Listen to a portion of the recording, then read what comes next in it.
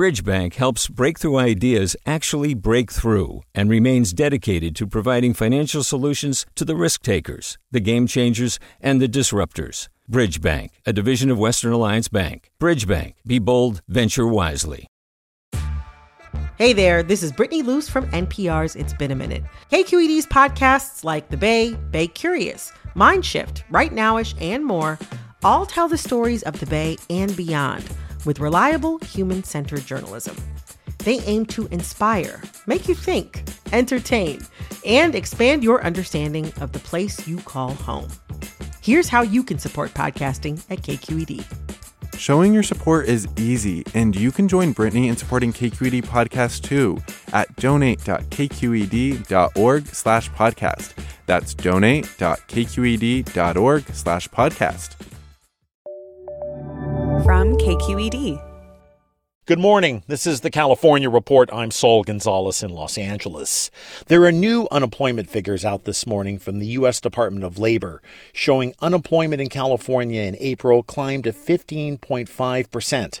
That's higher than the peak jobless numbers from the Great Recession in 2010. More than 2 million Californians have lost their jobs since the state closed down to prevent more coronavirus deaths.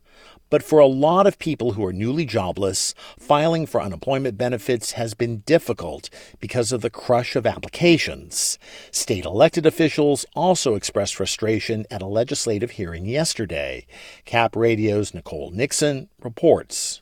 Some lawmakers had the chance to grill the director of EDD about technological issues and slow arriving unemployment benefits. What my constituents are telling me is they call this number, they go through a series of phone tree, and then they get hung up on. I understand the challenges that you're being faced with. No one anticipated this, so I have a certain level of sympathy there, but I have more sympathy for my folks in my district. There's not a sense of urgency.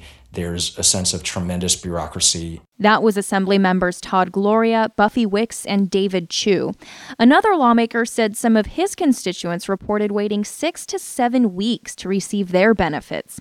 EDD Director Sharon Hilliard said at the beginning of this crisis, her staff was like California's unemployment rate. It was at a record low. It's sheer capacity for us, and we are doing everything under our power to improve our capacity. As of last week, the state had processed 4.7 million unemployment claims and paid out more than $12 billion since mid-March. But lawmakers say even with the massive demand, the agency isn't focusing enough resources on helping people file claims or providing basic information. For the California Report, I'm Nicole Nixon in Sacramento. In a landmark decision yesterday, the University of California Regents voted unanimously to drop the SAT and ACT exams as admissions requirements. The tests will be phased out over the next 5 years. The SAT and ACT standardized tests have long been criticized for creating barriers to higher education for less privileged high school students.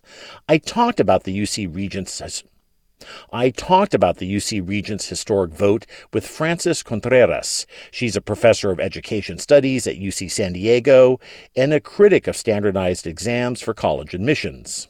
It's an important statement for equity in the state of California to have a more holistic approach to admissions and UC admissions, and this will impact the next generation of those students trying to access public universities in our state. So how do you think this phasing out of SAT and ACT requirements might affect countless students in the future who want admission to a UC campus, especially if they're students of color? I think it's an important statement by the University of California and by the leadership of UC Regents in saying that we are responsive to the residents of the state of California, and we want you at UC. We believe that your record in high school, your record of achievement, is more than enough to earn you a spot at the premier public institutions in our state.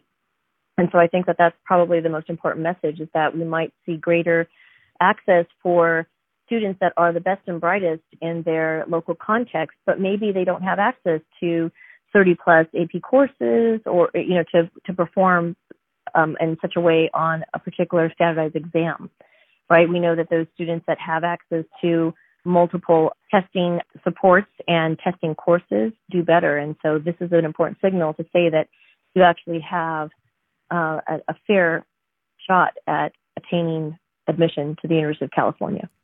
But even as the UC system prepares to phase out the SAT and ACTs for admission, this vote by the UC Regents does aim for replacing them with some other kind of standardized aptitude test. What do you think that other kind of test should be? I think that's a great question. I think that I worry about the use of standardized exams because these exams don't necessarily or always measure or aren't in alignment with the curriculum that exists at the high school level or in K-12. And I think that disconnect is something that we need to pay attention to. And so we're likely going to be seeing a sea change in how admissions operate, both at the undergraduate and the graduate level. That's UC San Diego professor Francis Contreras. The SAT and ACT exams, of course, do have their defenders. They argue the tests help determine students' preparation for college-level work. California's superintendent of public instruction says most school districts plan to open on time this fall. Tony Thurmond hosted a statewide meeting yesterday to get input on how to do that safely during the pandemic. But KQED's Vanessa Rancaño reports there were more questions than answers. Educators, labor leaders, public health and workplace safety officials are working together to draft guidelines for reopening schools. This week's meeting offered a peek inside that messy process. California School Employees Association President Ben Valdepeña was one of the stakeholders who got a chance to share concerns. I really would not have any idea how many supplies I need in order to sanitize the school every single day. I really don't even know if the 2 custodians at the school where I work would be able to keep up. Other logistics districts have to figure out getting enough protective equipment for students and staff, and keeping classes small enough to maintain social distance. In some districts, that might mean a mix of online and in-person instruction. State Superintendent Tony Thurmond said his department has gotten questions and input from thousands of school leaders. I acknowledge to you up front that this is not easy. I acknowledge to you up front that there is no simple playbook for how to do this. He expects to release guidelines in the coming weeks. For the California Report, I'm Vanessa Rancaño. If you're lucky enough to still have steady work, you might be doing your job from home these days. Now, Facebook plans to let half of its 48,000 employees work from home permanently. KQED's Rachel Myrow has more from Silicon Valley.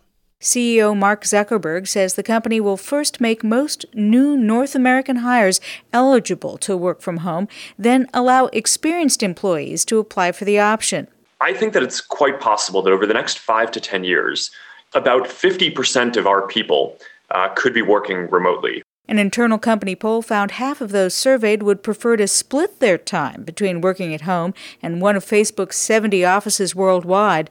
Zuckerberg said it may be difficult to accommodate everyone who wants to do that, now that social distancing guidelines require 75% fewer people physically present when Facebook offices begin to reopen July 6th. For the California Report, I'm Rachel Myrow in Menlo Park. The California Republican Party has withdrawn its endorsement of congressional candidate Ted Howes, who's running for a seat in the Central Valley. That comes after his Democratic rival, Josh Harder, published racially insensitive Facebook posts allegedly written by Howes in past years. The posts disparaged Muslims, African Americans, and Latinos. One compared undocumented immigrants who were brought to this country as children to pedophiles. Howes calls the revelations fake news and claims other people somehow gained access to his social media accounts and posted the material. The California Report asked Howes' campaign for further comment. No response yet. Let's turn now to the coronavirus. As stay-at-home orders are lifted across California, many people are beginning to wonder whether some degree of face-to-face socializing is also safe. Seeing friends or family is more tempting every day we have to endure social distancing. I talked about our growing restlessness with KQED's science reporter Leslie McClurg. So, Leslie, I've been out and about a little more in Los Angeles, and I see other people out on the streets, on the sidewalks, talking to friends. What's the official word about doing these kind of things right now?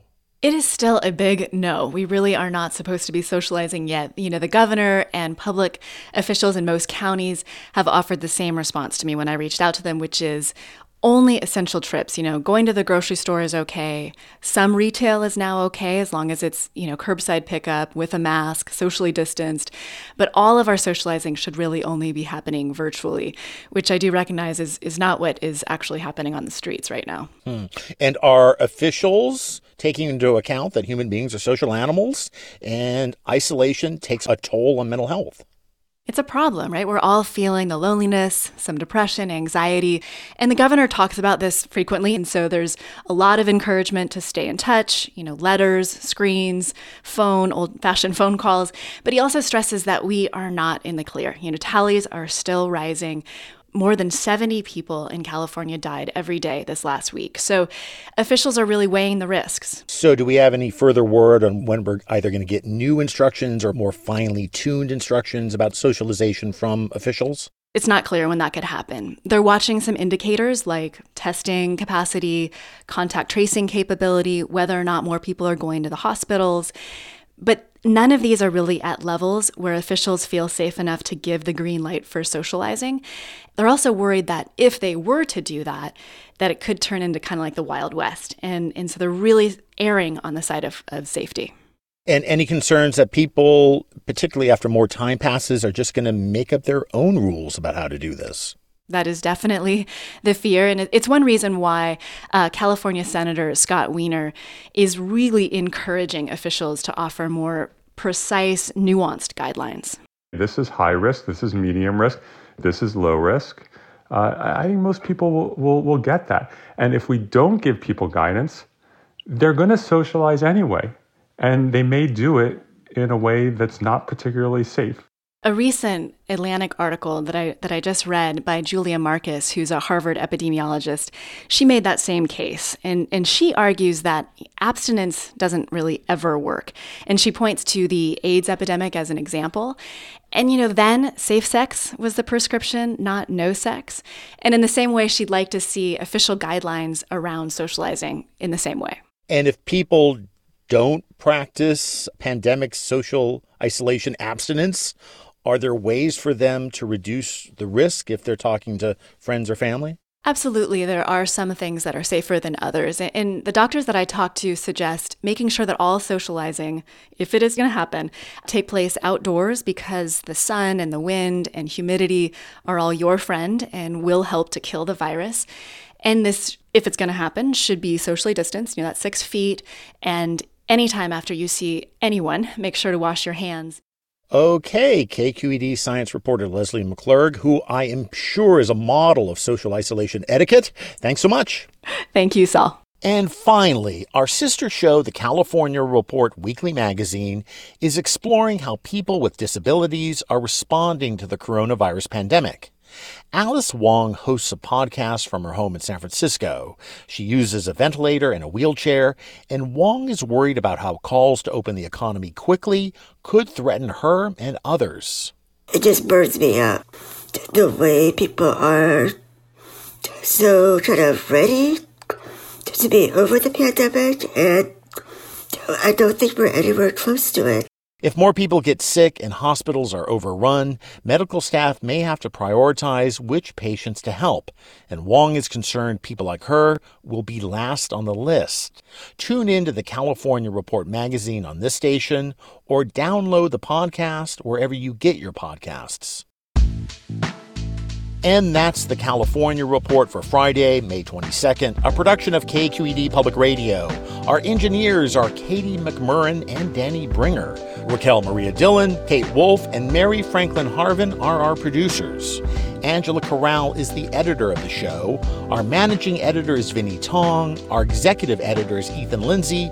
And our chief contents officer is Holly Kernan. I'm Saul Gonzalez in Los Angeles. Take care and have a great Memorial Day weekend.